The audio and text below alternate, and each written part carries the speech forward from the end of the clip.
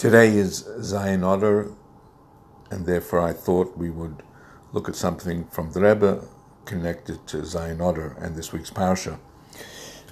The Rebbe brings from the Sefer Ma'or Einayim, Chassidische Sefer, that we know Parsha Tetzaveh, Moshe's name is not mentioned, and that is because Zayin Adar always falls in this week's parsha, and since he passes away in this week's parsha, therefore his name is not mentioned. So the Rebbe asks the question, true, he passes away in this week's parsha, but we also know that Moshe Rabbeinu was born on the 7th of Adar. So why isn't this alluded to at all in the parsha?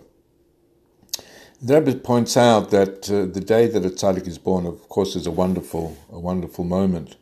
However, the koyach of the tzaddik, it exactly is that. It's bekoyach, it's potential. It isn't revealed yet. The true revelation and the greatness of the tzaddik is only known on the day of his passing, when he reaches, so to speak, the level of completion.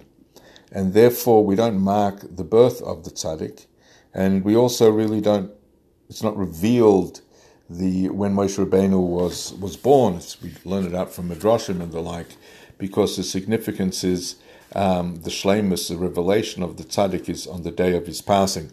And that is why the Rebbe points out, we find in Shulchan Aruch, it's brought down, that many fast on Zayin Adar, because it is on this day that Moshe Rabbeinu passed away.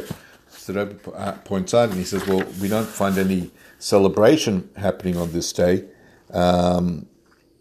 because he was born. And so the Rebbe answers, because the day of the birth of a person is, it's not we don't really, the potential, it's only potential. And therefore, there's no real reason to celebrate something that is only the date that he was born on. And that is why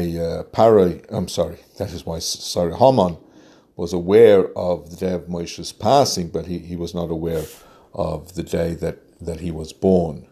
And therefore, Moshe's name is only alluded to in this week's parsha of After Tetzaveh, but not his name totally. Have a wonderful day.